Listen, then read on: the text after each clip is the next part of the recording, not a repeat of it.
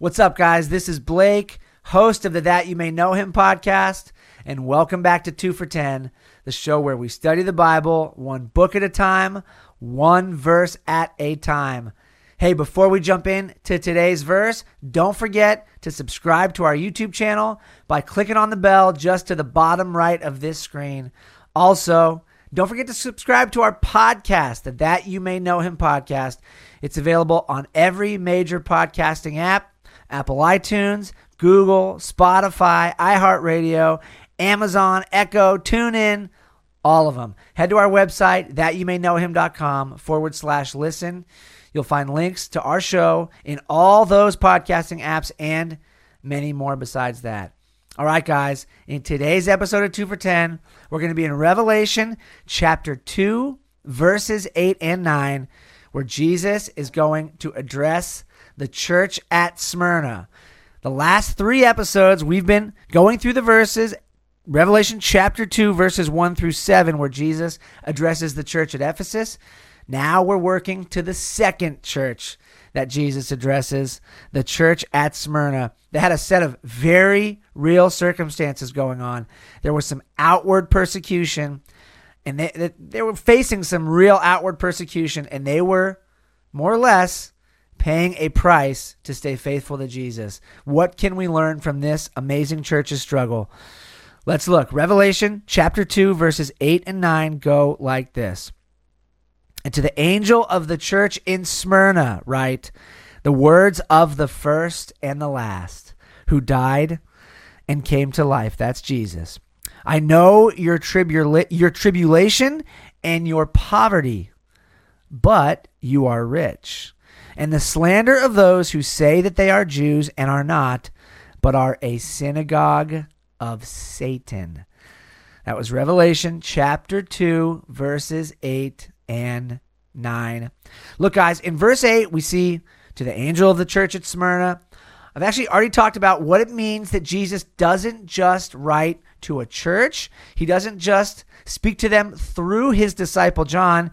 He actually addresses the angel of the church, and he does this to all 7 churches. That discussion about this phrase that Jesus will use 5 more times after this in this book is from 2 for 10, episode 13. You can go back and watch that video, listen to that episode on the podcast if you haven't already. There's resources in the show notes from that episode that discuss this. Introduction to so there's some books that we put in the show notes, an introduction to angels, what the Bible says about angels and the spiritual realm. Another book we recommended is in there. Check that out. Also, Jesus describes himself once again as the first and the last, the one who died and came to life. This is also not the first time Jesus has used words like this to describe himself in the book of Revelation. Our discussion on that is from 2 for 10, part 9, where we're given a description of the risen Christ and all the implications for the description of his physical appearance, his white hair, his dress, his feet, everything about it. So, if you haven't listened to that episode, or if you want to know the implications of Jesus being referred to as the first and the last, go back and check out 2 for 10, episode 9. Let's get in now to Revelation chapter 2, verse 9, where Jesus says to the church at Smyrna, I know your tribulation and your poverty, but you are rich. It's the first thing we want to talk about. Look, there is a tension all through the Bible, and particularly all through the New Testament, between 2 things. On the one hand, we see God presented all through Scripture as a faithful provider, as the one who upholds and sustains his people, as the one who wants to bring his people into the promised land, the land that's flowing with milk and honey, as the one who will never see his children begging bread. We see all through Scripture this picture being painted that God is a faithful, loving Father who provides for his people, who wants truly all of his people to prosper and be in health. We see another picture all through the Bible, particularly in the New Testament, where Jesus says something like this: it will be easier for a camel to pass through the eye of a needle than for a rich person to enter into the kingdom of God.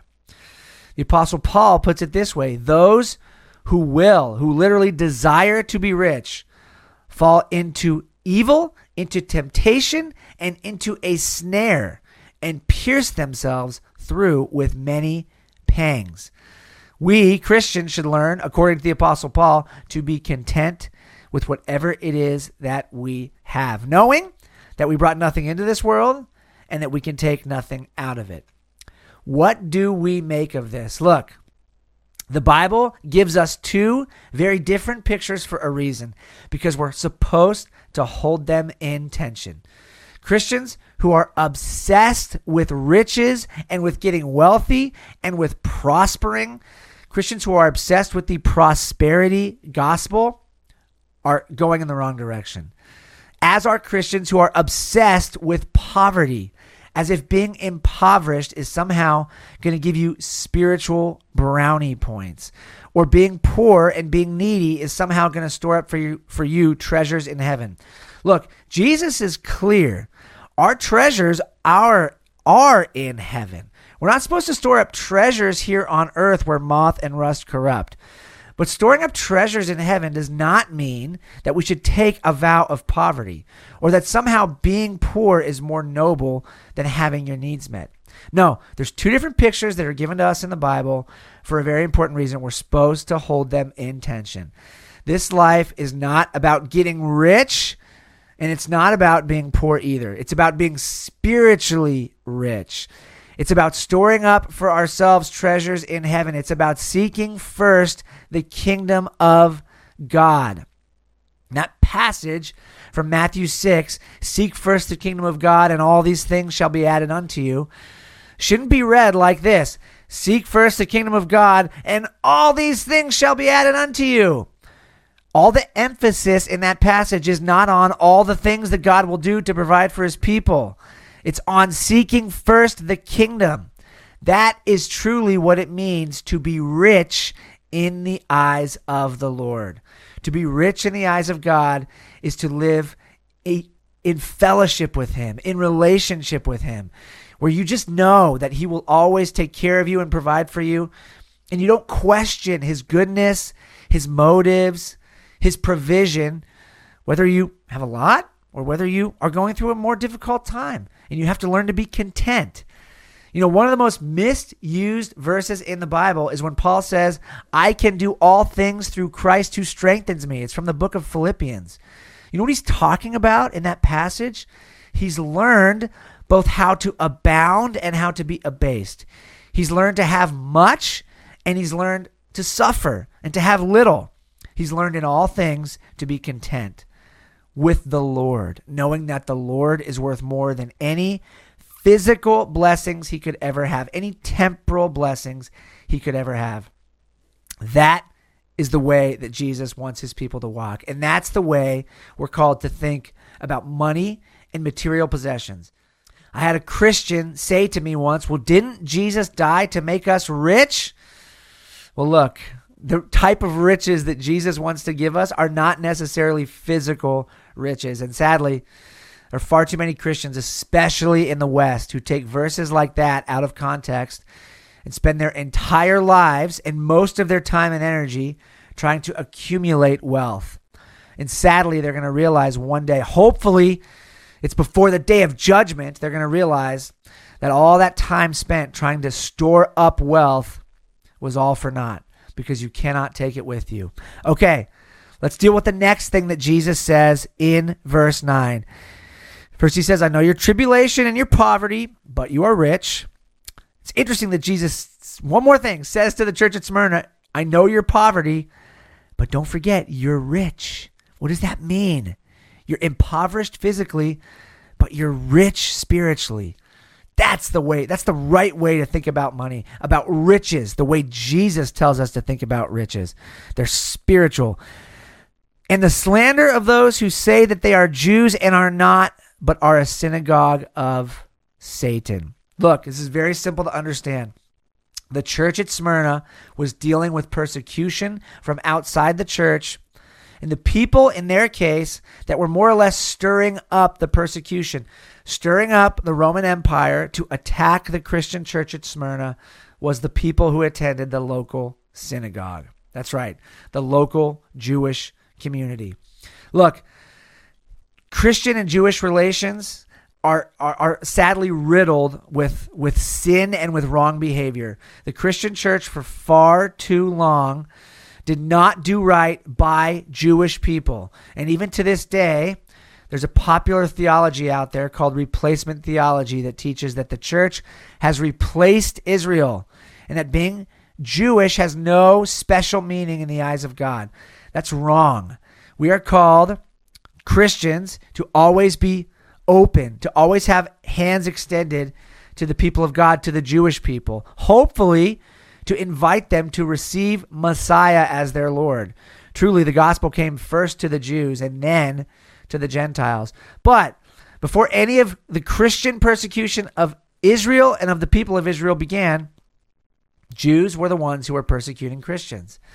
In the first century, the Jews had a special sort of place carved out in Roman society. Rome was a nation where all religions were accepted, right? Where polytheism was not only sort of the law of the land, it was expected of everybody. The most dangerous religions to the eyes of the Romans were religions that only worshiped one God, right? The Roman government and the Roman rulers wanted to sort of ingratiate all these different cultures and all these different religions and all these different people from all these different countries they had conquered and blend them all together so that everyone would feel welcome and at home in Roman society. But they respected Jewish religion, even though it was monotheistic, because it was ancient. And so the Jewish religion, definitely around the turn of the century, had this sort of special exemption from the Roman government. They didn't really make Jews do things that they made a lot of other monotheistic religious people do, which is namely worship all the gods, worship the emperor. Well, when the Jews realized that the Christians were going around and sort of stirring up trouble, more or less giving them a bad name, they made a point of saying, hey, those Christians, they're not Jews at all. They're not a Jewish sect. They're something completely different. And by the turn of the century, what you found was many Jewish synagogues and local Jewish leaders inciting the Romans against the Christians. And that's exactly what you see here. The church at Smyrna in the early to mid 2nd century was one of the main pastors, the bishop of Smyrna, was a man named Polycarp. He was martyred for his faith in Jesus by the Roman Empire, and it was the local Jewish synagogue that incited them against him and that eventually caused him to be turned over to the Romans for being a Christian and for refusing to worship the emperor. But look, the point is this. Jesus is about to commend the church at Smyrna and to encourage them to stay faithful. And the verses we're going to look at in our next episode of 2 for 10, Jesus is going to tell them, look, you're about to go through it. You're about to suffer real persecution for my name's sake, but stay faithful. Stay faithful unto death, he'll say, and I will give you the crown of life. We'll get into the implications of those words and all that they mean in the next episode. But for now, let's remember two things. Riches are spiritual. Real treasure is stored up in heaven. And Jesus wants us always to hold these two things in tension. God is a faithful provider who will always take care of his children. And that's why we don't have to spend our time and energy and focus in this life trying to get wealth, because we will end up falling into a snare if we do. We can just trust that God will take care of us. And number two, the church at Smyrna was facing persecution from the outside. And the thing that Jesus told them to do, the way that Jesus told them to respond, was by staying faithful to him no matter what the cost. My friends, that is all the time we have for today. I'll be back next week for 2 for 10, part 17. But until then, stay blessed, live loved. I'm Blake Barbera signing off. Thank you so much for watching and listening to That You May Know Him.